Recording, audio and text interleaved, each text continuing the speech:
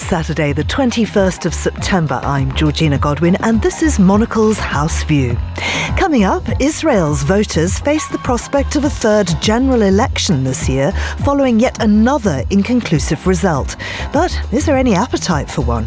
Also ahead, my guests Mary Dejevsky and Charles Hecker will be trying to make sense of a dramatic week at the UK's Supreme Court.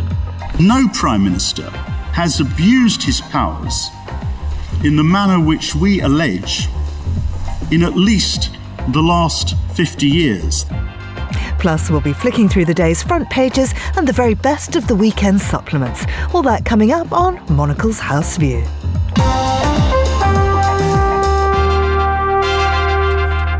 Israel's voters must be feeling more than a little fed up with the country's leaders. They've been to the polls twice in the past 6 months and could do so again if Prime Minister Benjamin Netanyahu and his rival Benny Gantz don't agree to form a unity government in the wake of the country's latest inconclusive poll.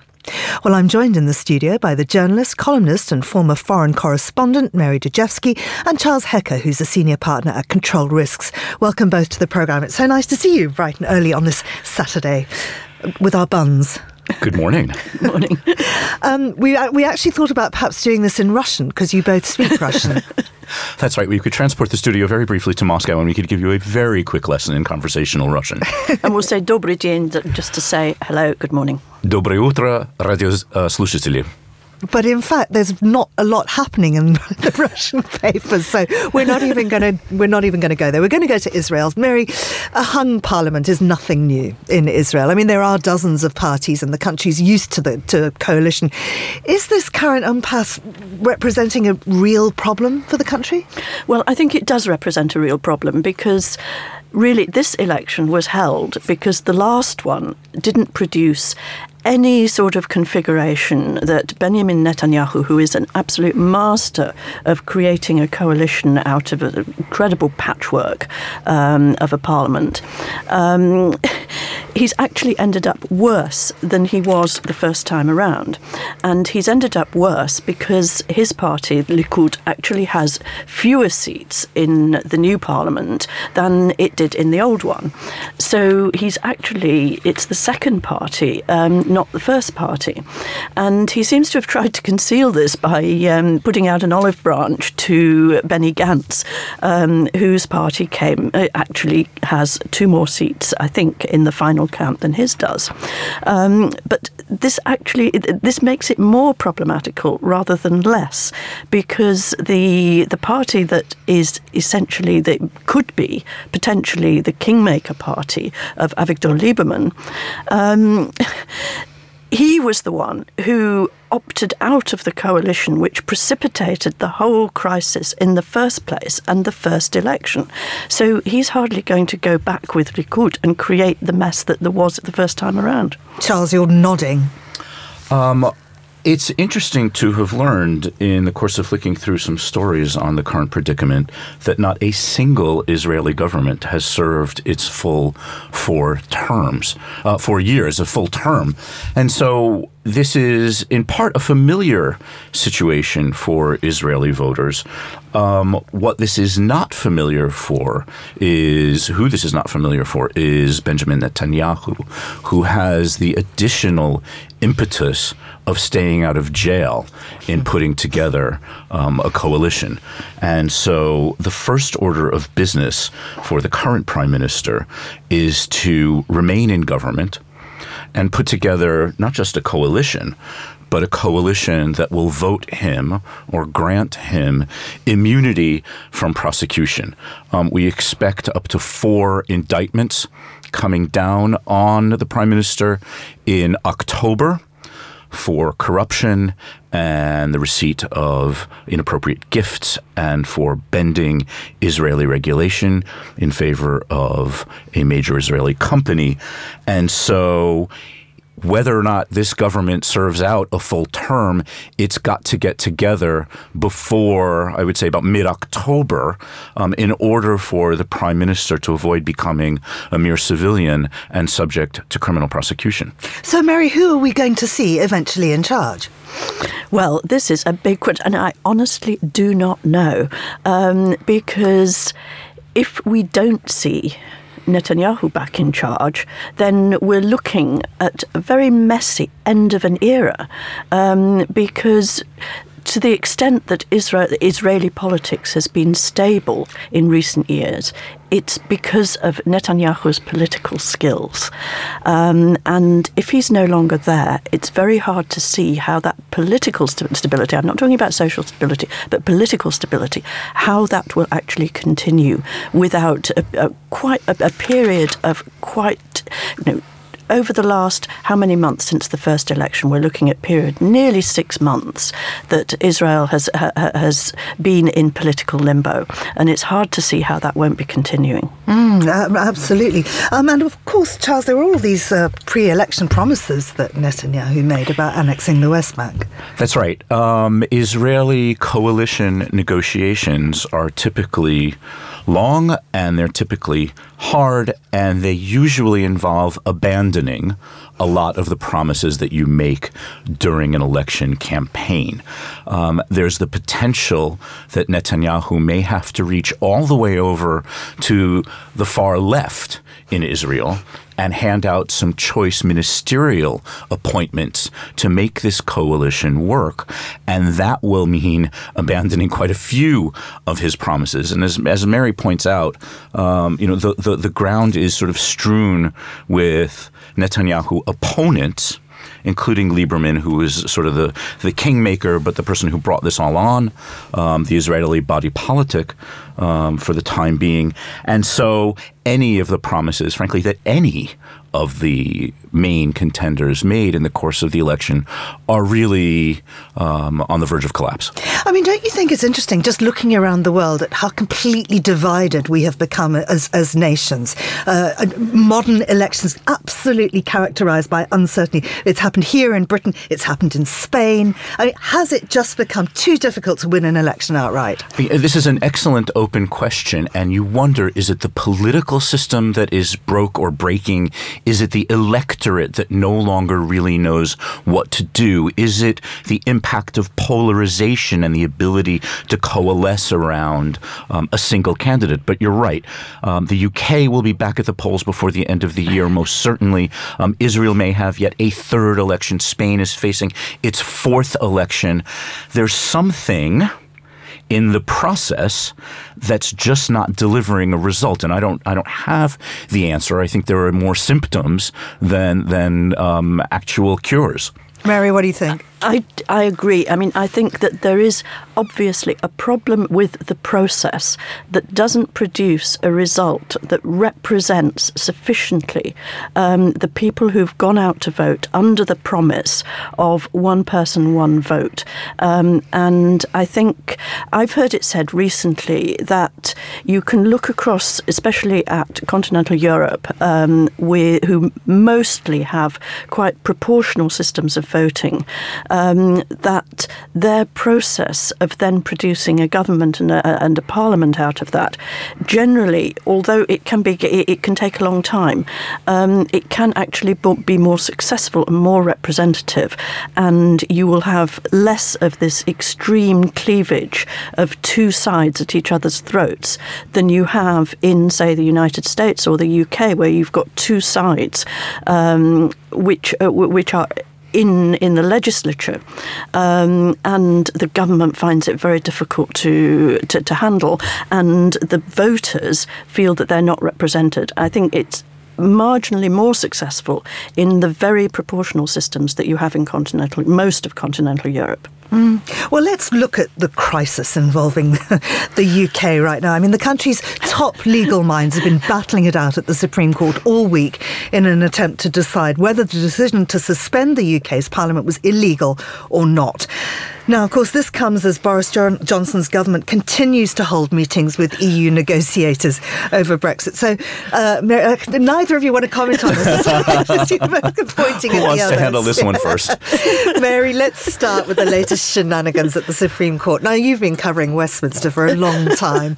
What have you made of this? I mean, this is unprecedented, isn't it? It is absolutely unprecedented, and I think it's something that the Supreme Court, when it was created, I think under Tony Blair's sort of constitutional reforms as they were then, which included devolution, the Supreme Court can never have imagined that it would be considering a case like this, which is, in very many ways, it's much more like an American case of having a Supreme Court which is considered one arm of a system of checks and balances, where you have the judiciary, you have the legislature, you have the executive, and these are balanced.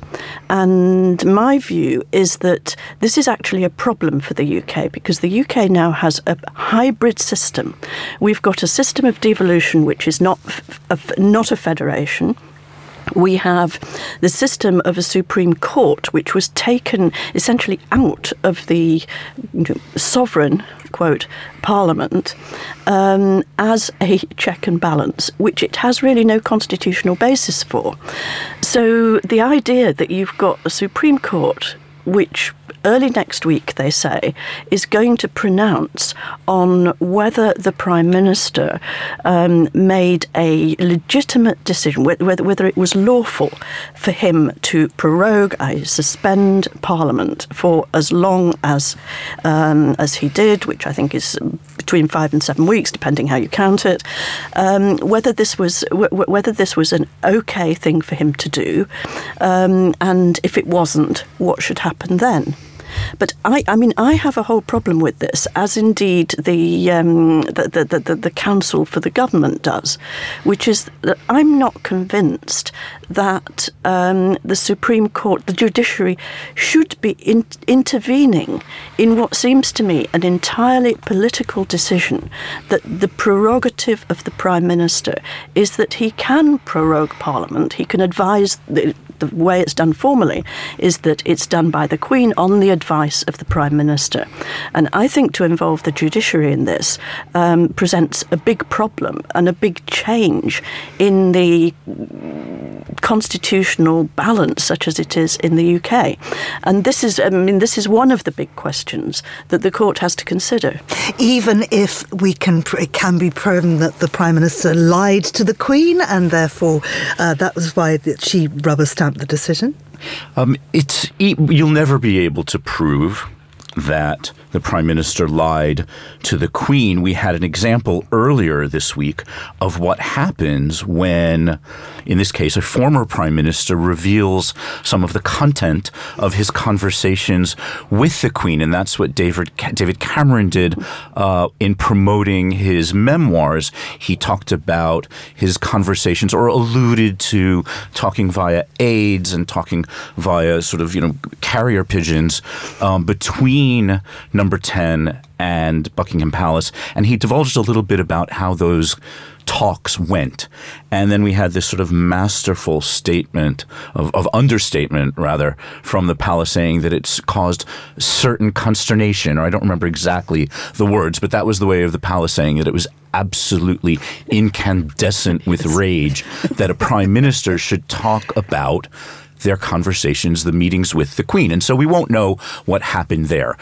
That's not even the most important part. As Mary points out, this is about the primacy of Parliament and whether the Prime Minister, who sits in Parliament but is part of this separate but not separate executive, where the balance in those two positions lie. It's been very interesting, having grown up in a system with a written constitution and having heard an awful lot of talk about the unwritten British Constitution, which is inaccurate in its phrasing. I mean, there are pieces written down. They're just sort of written down all over the place, and they're separate.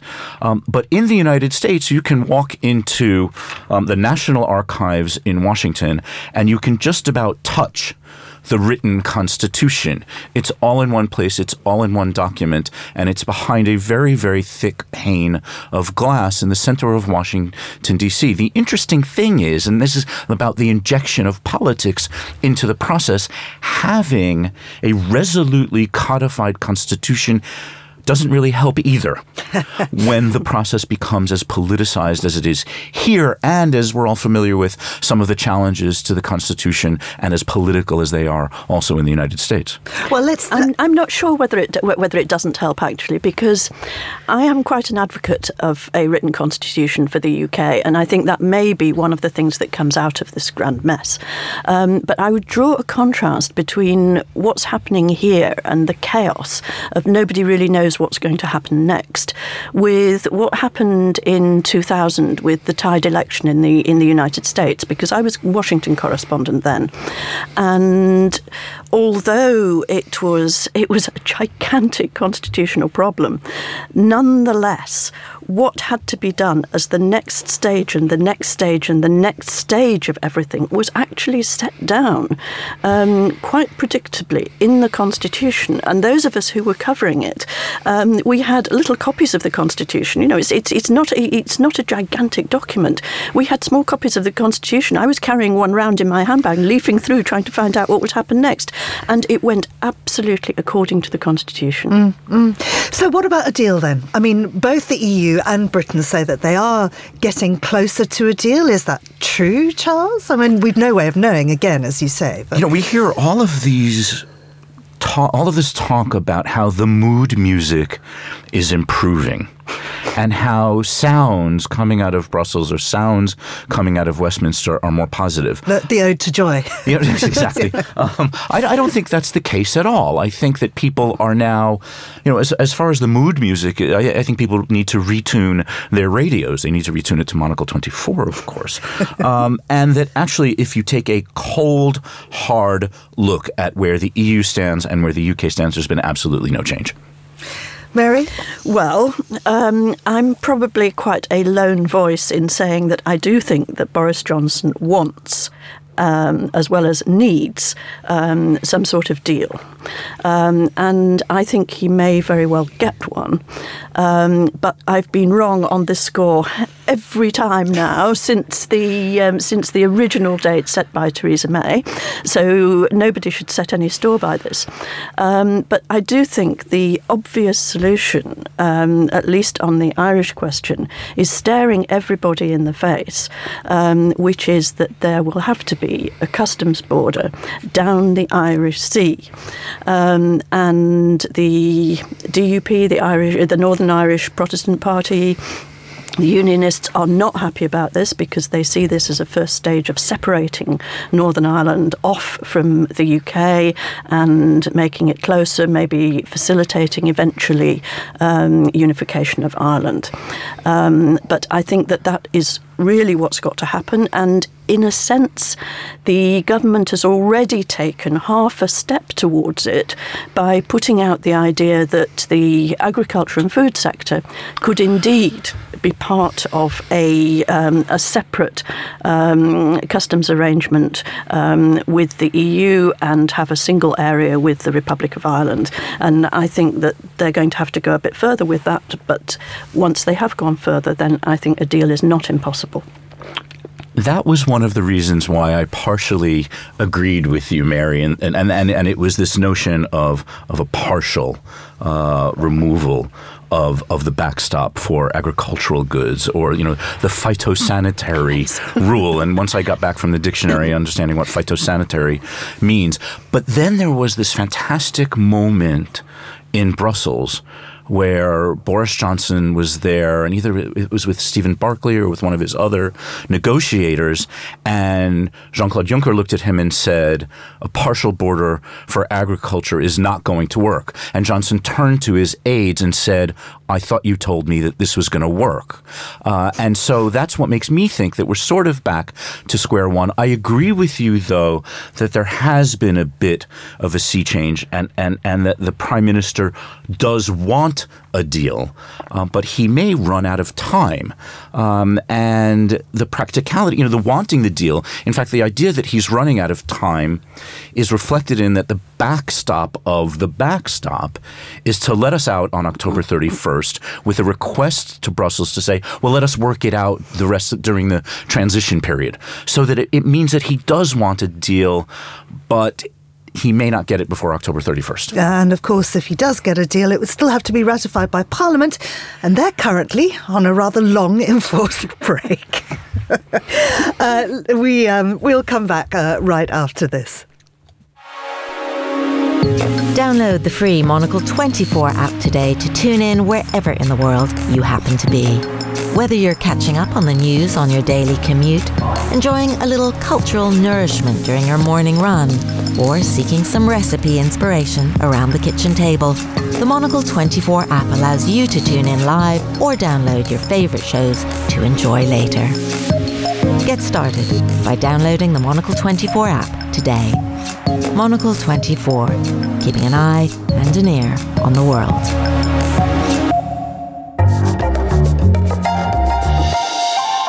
You're listening to Monocle's House View here with me, Georgina Godwin. My guests are Charles Hecker and Mary Dejevsky. Now, let's have a look at today's newspapers. Now, we've been talking about this unprecedented crisis in British politics, but it's not just the Conservatives, it's the Labour Party too, as the Times has more on. Charles. So if you thought the Conservative Party was leading the contest of devouring its own, stay tuned, because the Labour Party is planning on doing the exact same thing. There has been heated discussion about eliminating the position of deputy party leader.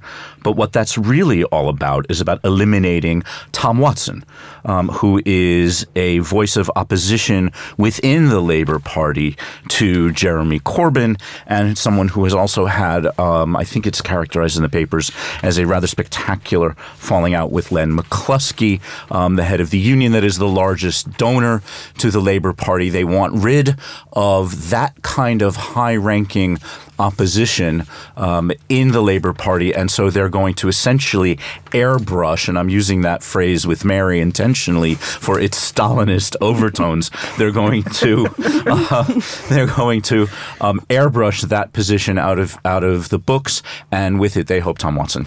Mary. I think one of the interesting things, I mean, it should be pointed out that the story is most prominent in the London Times, which of course is no friend whatsoever to the Labour Party and is likely to highlight all its difficulties. That said, its difficulties are not easy for anybody to play down. Plus, they play into the current the current split in UK politics, and we're looking at a week of Labour politics dominating the headlines because it's the Labour Party conference this week, starting this weekend. And I think there are two other people whose names and pictures feature in the papers today in the Labour Party. One of them is Shadow Foreign Secretary Emily Thornberry, and another is Harriet Harman. Both of them sort of would be regarded as centrist, probably sympathetic to Europe, more so far than Jeremy Corbyn and his wing of the party.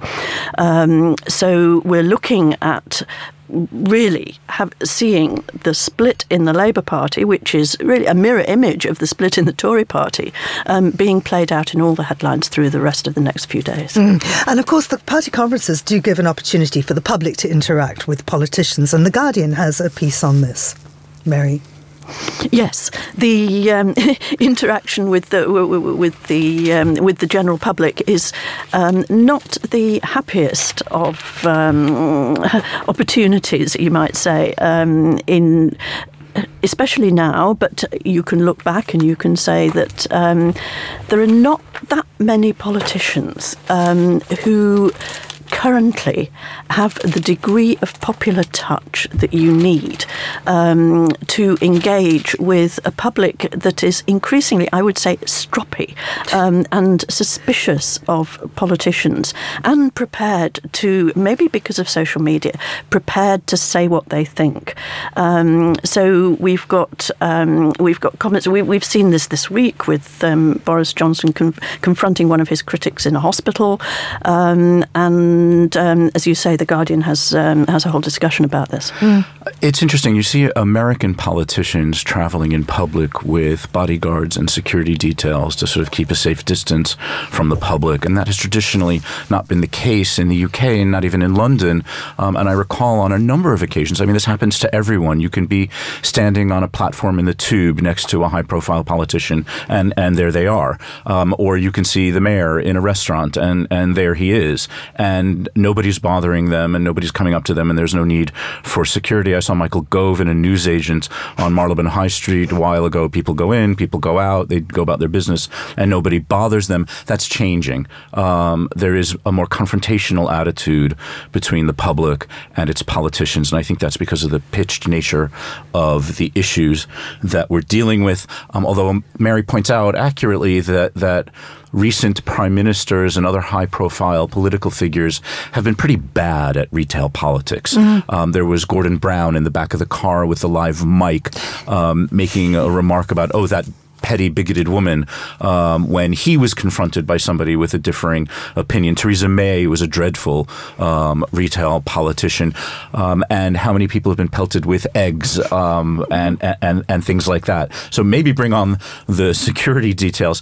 I just wanted to go back for 1 second to this notion of who may get thrown out of the Labour Party, because we all saw this blistering speech given in Parliament by Jess Phillips when she looked at her members opposite and said, how can you sit there while this all happens? It's as if the Labour Party were to throw out somebody like Harriet Harman. And inside the Times, that's exactly what's being discussed. Tom Watson may go, and the next one on the block will be Harriet Harman, and it'll be interesting to see what Jess Phillips says. Absolutely, and what the future indeed of the party is. Now, talking about public interaction with politics, we've seen huge public interaction all over the world, much more reported in the foreign papers, not so much the British ones. And of course, this was the huge climate activism protests worldwide yesterday.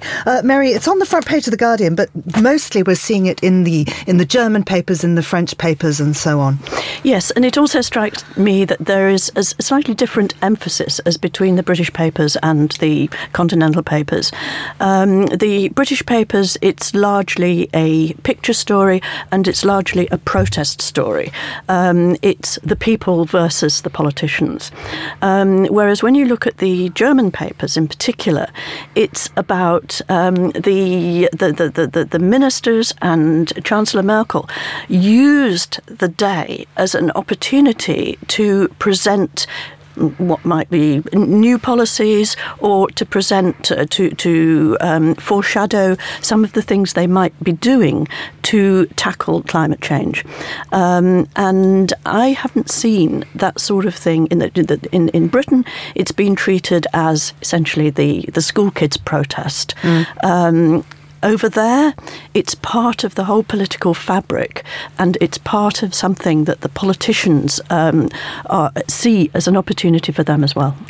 Mary, absolutely. And of course, we've got the UN conference coming up this week, so we'll be watching this story very, very carefully. Mary Dejevsky, thank you so much for joining us. Thank you to Charles Hecker. And coming up a little bit later on today, of course, lots of great music, and we'll be revisiting some of the top stories of the day. And many thanks to our supervising producer, Rhys James, our researcher, Will Higginbotham, and our studio manager today was Max Bauer. I'm Georgina Godwin. Thank you for listening.